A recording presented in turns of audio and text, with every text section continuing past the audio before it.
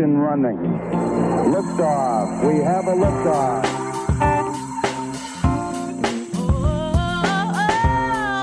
A wise man once said, "You don't choose the podcast chooses you." So consider yourself one of the chosen ones. Join us as we discuss books, masonry, esotericism, mysticism, lore, and more. It's one small step for man, one giant leap for mankind.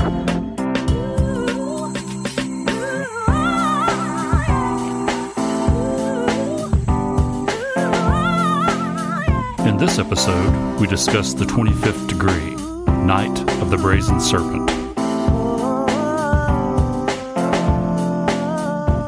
The night is dark, and the path is long. So join us, won't you, as we walk the way of the hermit. Tranquility Base here. The Eagle has landed. Hello, Dave. Hello, Gene. Happy Halloween again. That's right. We've been doing this podcast for a year now. We've come a long way, baby. Man, I hope so. But anyway, before we get started, as always, I want to remind everyone that show notes, chapter markers, and a transcript of this and all episodes are available on our website, wayofthehermit.com.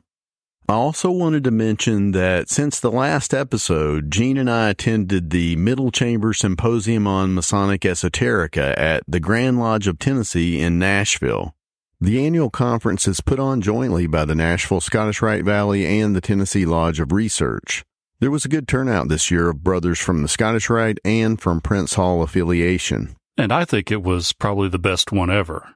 I really felt a shared sense of purpose. But, you know, it was right after last year's symposium that we started this podcast. That's right, it was.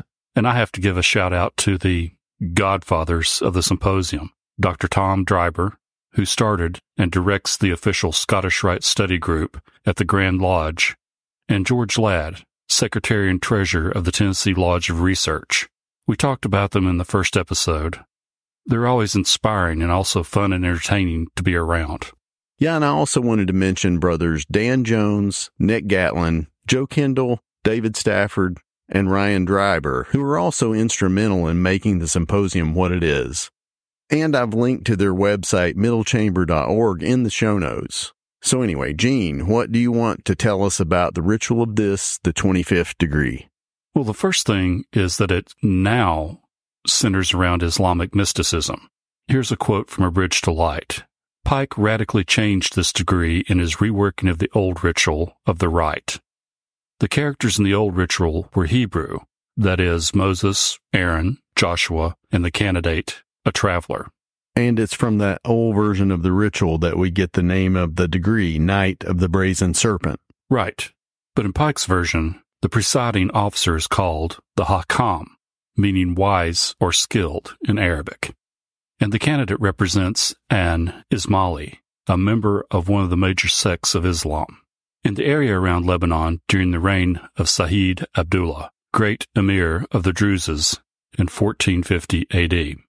The candidate seeks initiation into the Druze system that he might become an Akal, a disciple of the Order of Truth. We talked about the Druze in the 22nd degree. We did. They are described in the degree as a religious system that combines Islamic, Gnostic, Christian, and Hebrew influences.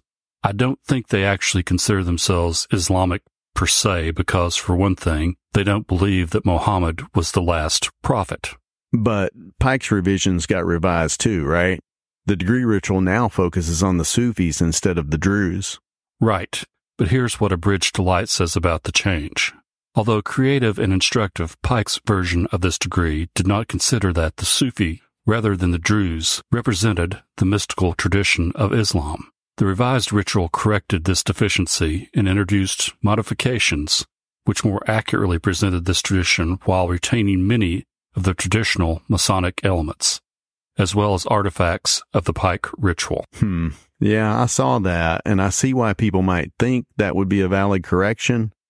But after reading some about the Druze and the Sufis, the Druze beliefs are more in line with the Gnostic revelation that Pike has been mythologizing in the degrees. I think so too, but we'll just roll with it. We will. So what is the new and improved degree ritual like? Lodges putting on the degree are called synods, which the ritual says derives from the Greek meaning a meeting or a coming together. But digging a little deeper, the prefix syn means together or with, and hodos means way or path.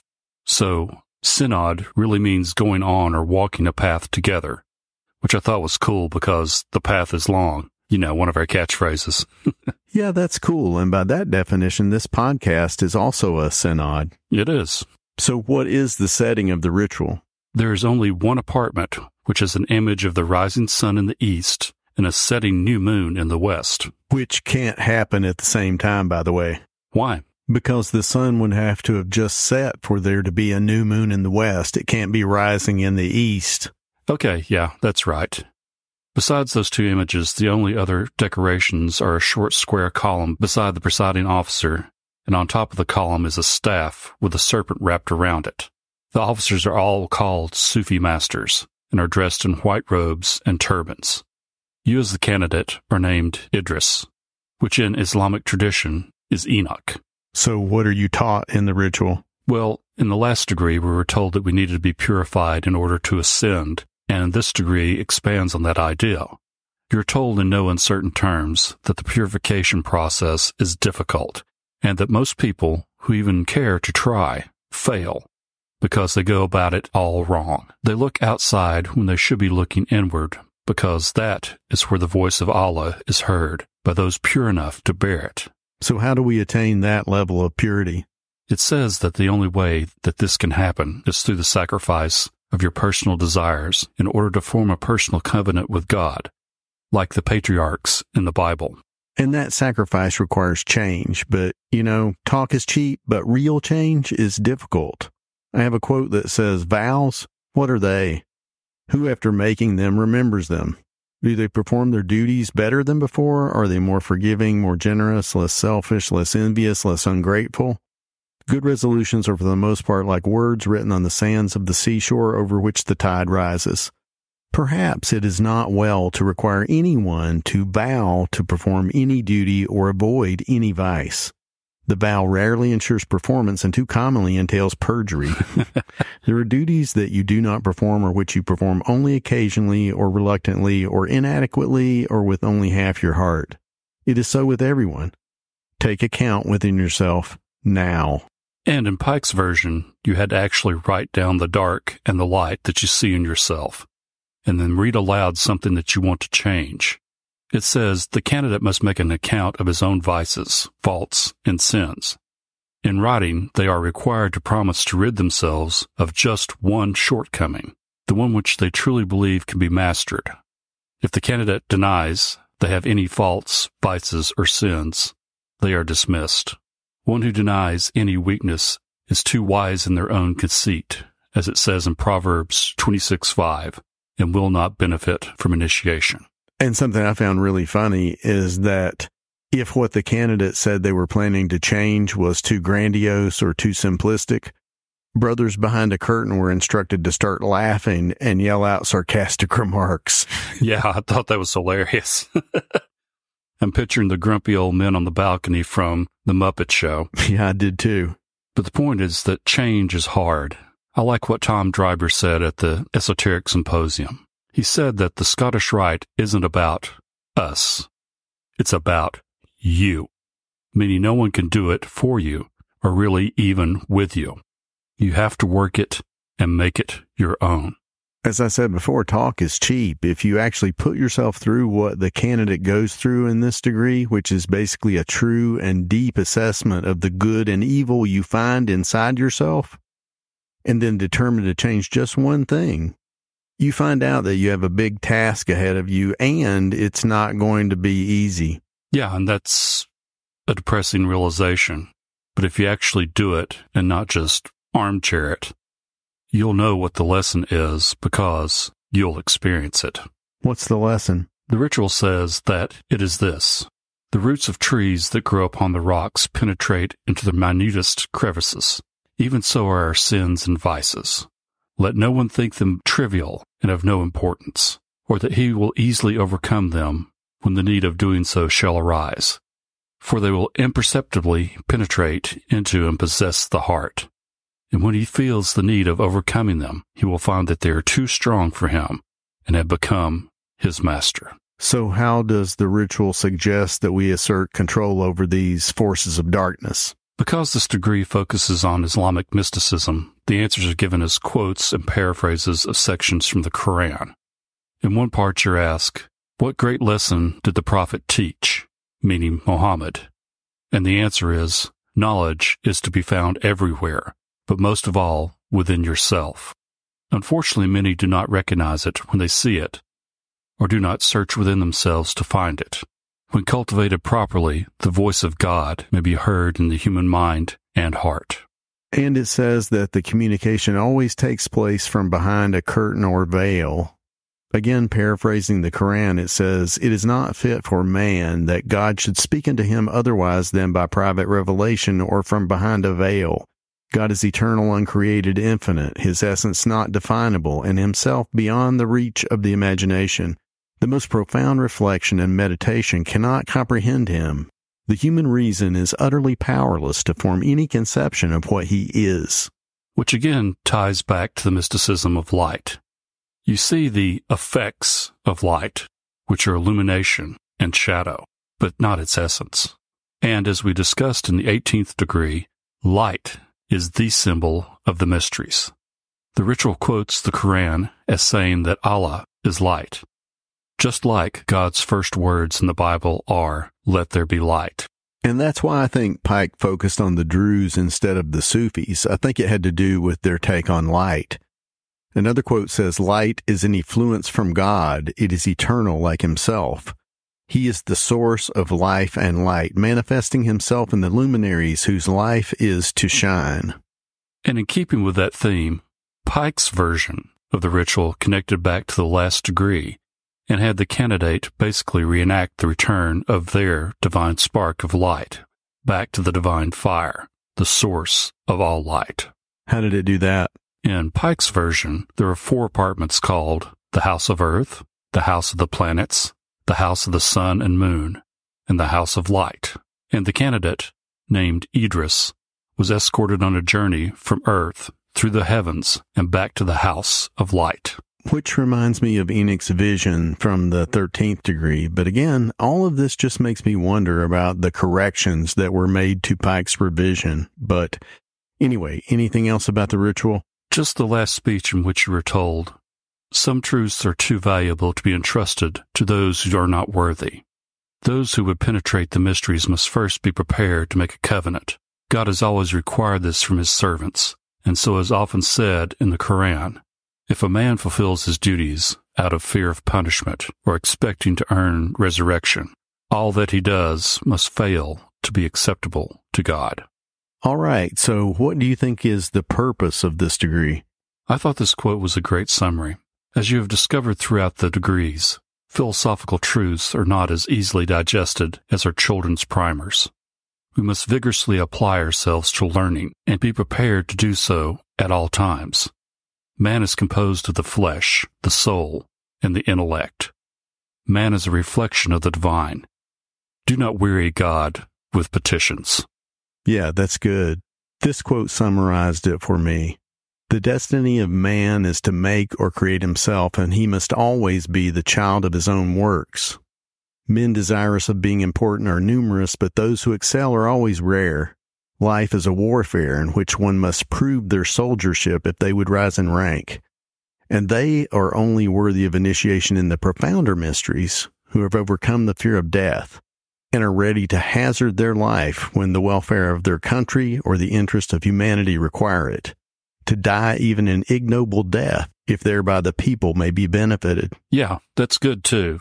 You know, before we get started with the lecture, I just want to say that this was a long chapter.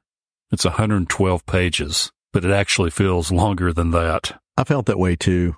Pike pulled passages from many sources as always.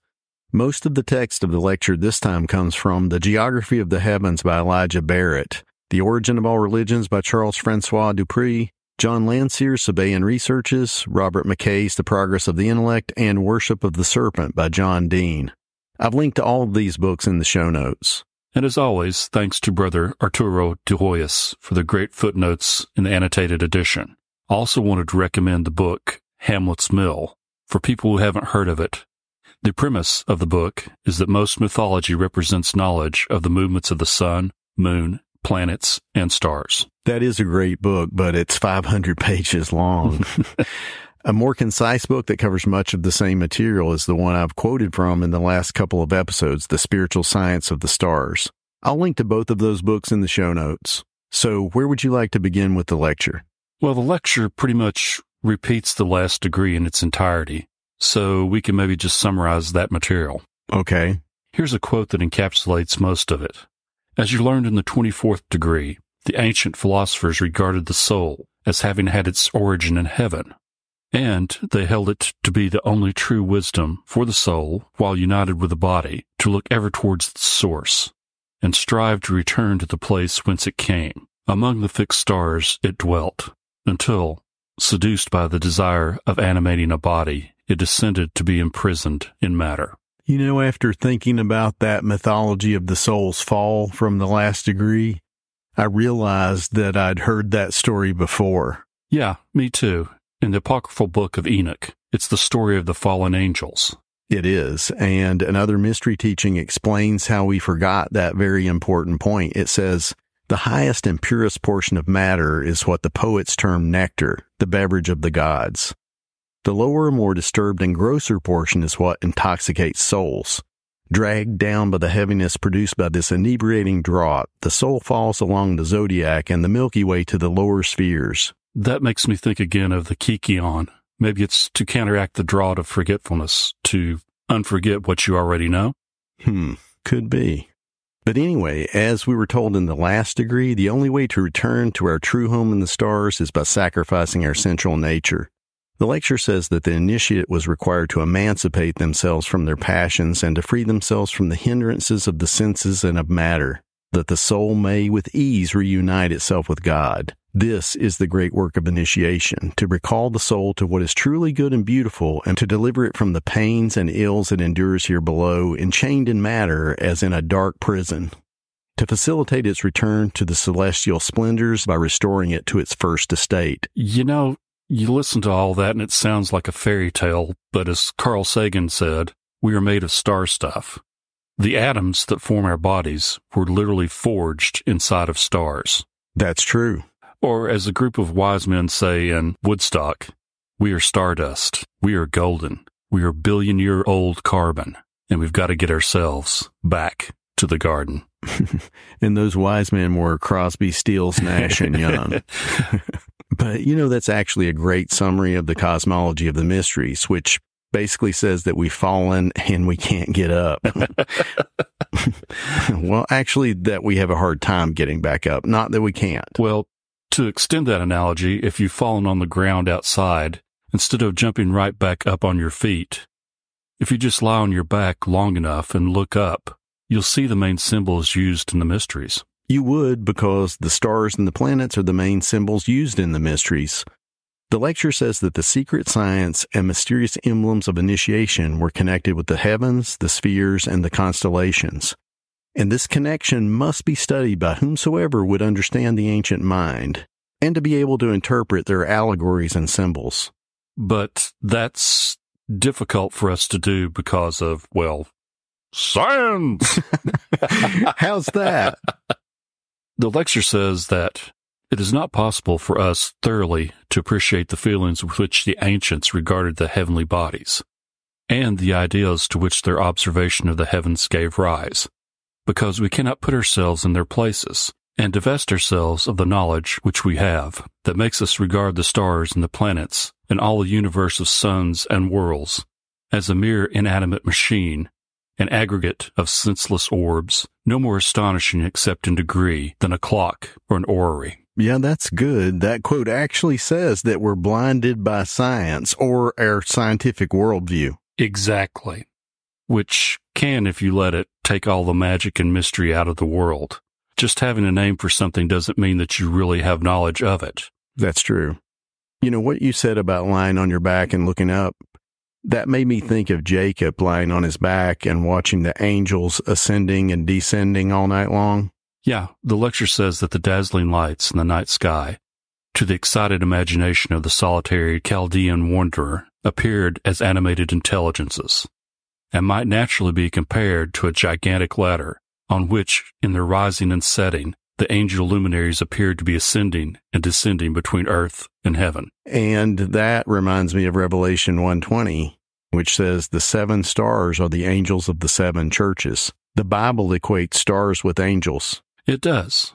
And the lecture says that the Elohim originally included not only foreign superstitious forms, but also all the host of heaven, which was revealed in poetry to the shepherds of the desert, now as an encampment of warriors, now as careening in chariots of fire, and now as winged messengers, ascending and descending the vault of heaven to communicate the will of God to mankind.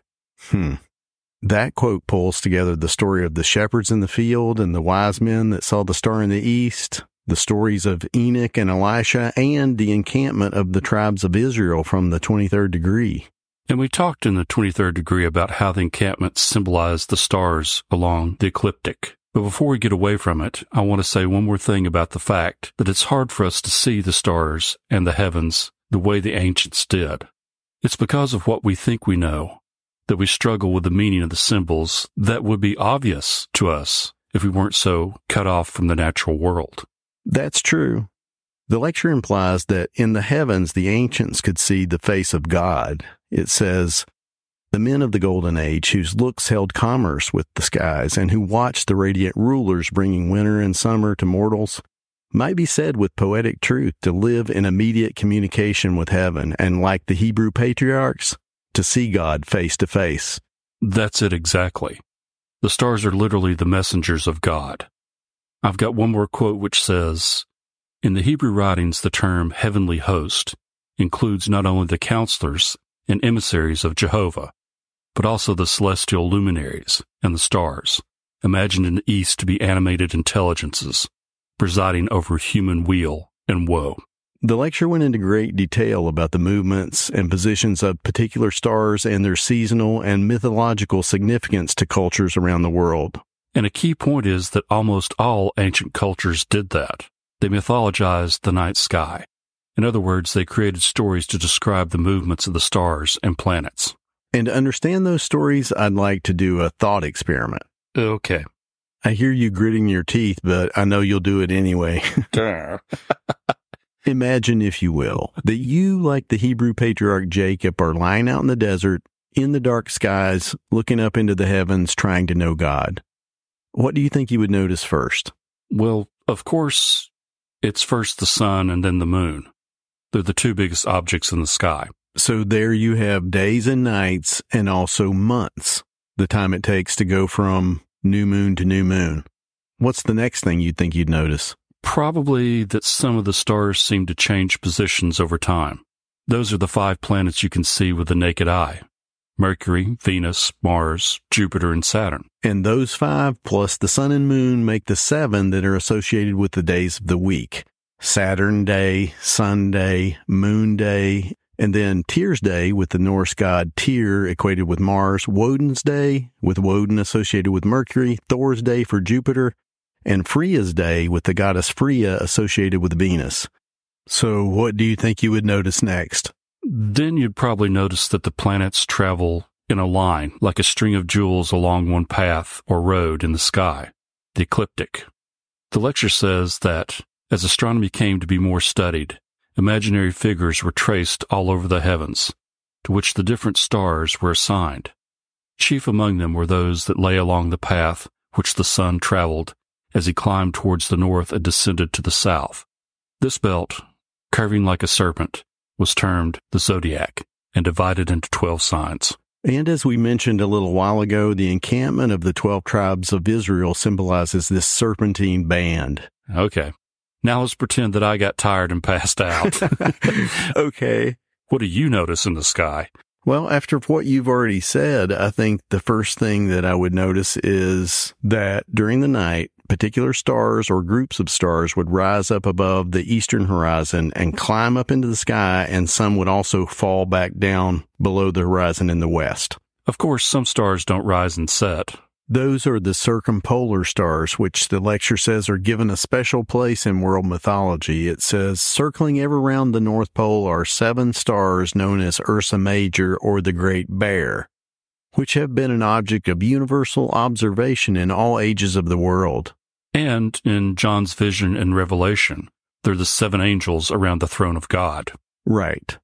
So I think that's a pretty good description of what a casual observer of the night sky might notice, but if you watched the sky for a longer period of time, you'd notice that certain stars were harbingers of changes in weather. And of those, the stars that ushered in the equinoxes and solstices were considered extremely important. And in ancient times, the stars that rose with the sun at the equinoxes and solstices were Aldebaran and Taurus at the vernal equinox, Regulus and Leo at the summer solstice, Fomalhaut and Scorpio at the autumnal equinox, and Antares in Aquarius at the winter solstice. But that has changed, which brings us around to talking about the precession of the equinoxes. Right. Slowly, the constellations that appear along with the sun at the equinoxes and solstices change due to the wobble of the Earth on its axis. The Earth is like a spinning top in that the direction that our rotational axis is pointing wobbles in a circle over the course of about 26,000 years. The effect is that at one time the vernal equinox occurred with the sun in Taurus, and then about 24 or 2,500 years later, it had shifted to Aries. The lecture says, first the bull and afterward the ram, called by the Persians the lamb, was regarded as the regenerator of nature through his union with the sun. The lion's skin was worn by Hercules. The horns of the bull adorned the forehead of Bacchus, when those signs corresponded with the commencement of the seasons. When other constellations replaced them at those points, by means of the precession of the equinoxes, those attributes were changed. So the most important point here is that the mythology is linked to the time it was created. If you wrote the myths today, you'd use other symbols. Carl Jung talked about this in, I think it was Aeon, in terms of the age of Pisces and the Jesus fish symbol. So are you saying that this is the dawning of the age of Aquarius? Well, actually, Jung said that. He called attention to the fact that bulls and rams or lambs were the sacrificial victims in their respective ages. But in the age of Aquarius, the age of man, the sacrifice is man himself. That's interesting. So we've talked about the astronomical side of the mysteries. Let's talk a bit about the mythological side. Pike gives numerous examples of how the heavens are reflected in myth. But the central story he tells is about how the Isis and Osiris myth relates to the stars. That story begins at the new moon on the vernal equinox in the constellation Taurus, which was the Egyptian New Year, and represented the union of Isis and Osiris. The lecture says that at the vernal equinox, the Nile was held to receive its fertilizing power from the combined action of the equinoctial sun and the new moon meeting in Taurus.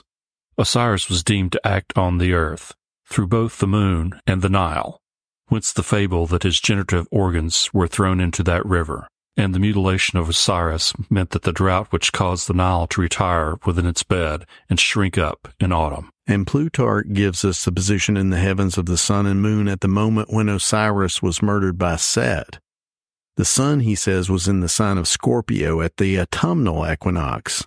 The moon was full, he adds, and consequently, as it rose at sunset, it occupied Taurus, which, opposite to Scorpio, rose as it and the sun sank together, so that she was then found alone in the sign of Taurus, where 6 months before she had been in union or conjunction with Osiris. Yeah, Taurus and Scorpio are 6 months apart, so they are opposite each other. And the lecture says this is why the sages of Egypt describe the necessary and eternal rivalry or opposition of these principles, ever pursuing one the other, and one dethroning the other in every annual revolution, one in the spring under the bull, and the other in autumn under the scorpion. So Osiris is killed at the autumnal equinox and the life force ebbs, and the dark overtakes the light for a time. The myths of Isis in Egypt and Demeter in Greece then tell the story of the search through the barren earth during the 6 months of the zodiac signs leading to the next vernal equinox and the rebirth of the light. And then Orion, in conjunction with the sun, with whom he rises, precipitates the Scorpion, his rival, into the shades of night, causing him to set whenever he himself reappears on the eastern horizon. Day lengthens, and the germs of evil are by degrees eradicated. And Horus reigns triumphant, symbolizing the eternal renewal of the sun's youth and creative vigor at the vernal equinox.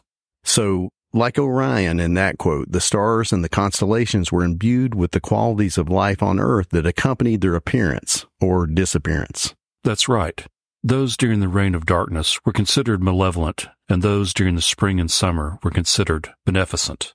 The lecture says that to the ancients, the stars were so many animated and intelligent beings, active causes of effect, animated by a living principle, known by the names of gods, angels, and genii. So, all the stars, the constellations, the planets, and the sun and the moon were considered to be spiritual beings that caused effects on Earth along with their movements in the heavens. The seasons are an earthly reflection of the movements of the heavens. One always follows the other. So, do the stars cause the changes, or are they just coincident with them? And that's how idolatry wormed its way in, on that question of causation or correspondence. The lecture says that, from confounding signs with causes came the worship of the sun and the stars. Perhaps we are not, on the whole, much wiser than those simple men of the old time. For what do we know of the effect and cause, except that one thing regularly or habitually follows the other? So because the heliacal rising of Sirius preceded the rising of the Nile, it was deemed to cause it. And other stars were in like manner held to cause extreme heat, bitter cold, and watery storm. And then we're told that they began to build temples to the stars to sacrifice to them and to worship them, and in the process of time that the great and venerable name was totally forgotten. And the whole human race retained no other religion than the idolatrous worship of the host of heaven. That is an ongoing problem, though, because, as the lecture puts it, men cannot worship a mere abstraction. They require some outward form in which to clothe their conceptions and invest their sympathies. If they do not shape and carve or paint visible images, they have invisible ones. Everyone, without being aware of it, worships a conception of their own mind, incomplete and progressive, a partial truth, remaining always amenable to improvement or modification, and in its turn to be superseded by others more accurate and comprehensive. Which ties back to the revelation of the 14th degree, where we were admonished to constantly seek the highest conception of God that we are capable of realizing, and that settling for anything less amounts to idolatry. Do you have anything else to discuss from the degree lecture? I think we could talk about it for a week. Yeah. But yeah, I'm ready to move on. Okay, let's finish up by talking about the jewel of the degree. Will you describe it for us? The jewel of the degree is a tau cross, surmounted by a circle forming an ankh, with a snake entwined around the circle. On the vertical part of the cross is engraved the Hebrew word, kalatai, meaning he has suffered or been wounded. And on the horizontal part is the name of the brazen serpent in the Bible, Nehushtan. So we've finally come to the main symbol of the degree, the brazen serpent. The story in the Bible is that after wandering around in the desert, the Israelites started complaining to Moses, and so the Lord sent fiery serpents to torment them. They repented, and Moses prayed to God, and God told him to make a serpent of brass and put it on a pole, and that those that had been bitten could look upon it and live. So a crucified snake for curing snake bites? Right, but it's not just for curing snake bites. A serpent on a staff is the rod of Asclepius, which, along with the caduceus, which has 2 serpents on a pole, are the universal symbols of healing. It's also the alchemical fixing of the volatile. It's showing a visual representation of how to deal with that slippery part of ourselves that keeps tormenting us. Which is? Well, what does the term brazen serpent make you think of in terms of your psyche? Well, brazen can mean proud, so the proud serpent, I'd say, would be your ego, or the self-interested part of yourself. Yes, that's what I saw it as too. Okay. You could see it as you're attempting to choke out that part of yourself by pinning it in place. The lecture says that by thus enfeebling the dominion of the senses and the passions over the soul, and as it were freeing the latter from a sordid slavery, and by a steady practice of all the virtues, our ancient brethren strove to fit themselves to return to the bosom of the deity. Let not our objects as masons fall below theirs. So mote it be.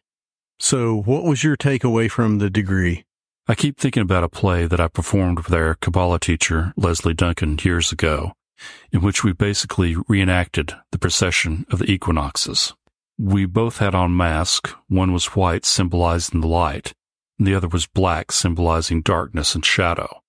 At the climax of the play, we exchanged masks and places. At the time, I did just see it as about procession, but now I see it as much more. How do you see it now? That's basically it. It's everything.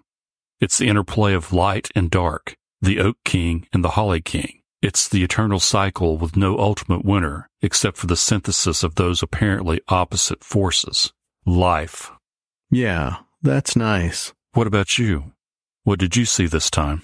Two things. The first is about what you said at the end of the last episode about the degrees getting darker. I think this degree is darker. How so? Well, the brazen serpent up there on that cross is you. It's the part of you that has stung you repeatedly in the past. You need to let it die. And most importantly, you need to keep yourself from crawling back into that old dead skin. What do you mean by that? Well, we've talked about how snakes are symbols of immortality because they shed their skins. When you really try to change yourself, it's like shedding an old skin. But the tendency is to revert right back to your old ways, or figuratively to crawl back into your old skin. That's a cool metaphor. What was the other thing you saw? That the mysteries taught that the soul isn't born and doesn't die. A quote from the lecture said, "The soul is not a thing of which we may say that it hath been, or is about to be, or is to be hereafter, for it is a thing without birth. It is pre-existent, changeless, eternal, and is not to be destroyed with this mortal frame." What does that say to you? That the soul is bornless. It's the intellect which we identify with our ego that is born, suffers, and dies. And since the intellect is associated with your head, that's where the symbolism of the ritual beheading that knights undergo during their initiation comes from. Which is? They're nicked on the back of the neck with a sword to symbolize the removal of their old way of thinking. Ah, so the bornless or headless one would be your true self. Right, but it's always the man behind the curtain, though, because, as you pointed out in the 9th degree, it's like a hydra. One head is removed, but another takes its place, because we still need to think and operate in the world. But like you shouldn't crawl back into your old skin, you shouldn't put that old head back on. You have to build a new one. That's nice. And that's all I've got for today. Me too. So what are we doing next time? In the next episode, we discuss the 26th degree, Prince of Mercy. So, I'm David. And I'm Gene. Join us next time as we continue our exploration of Morals and Dogma, the annotated edition, as we walk the way of the hermit.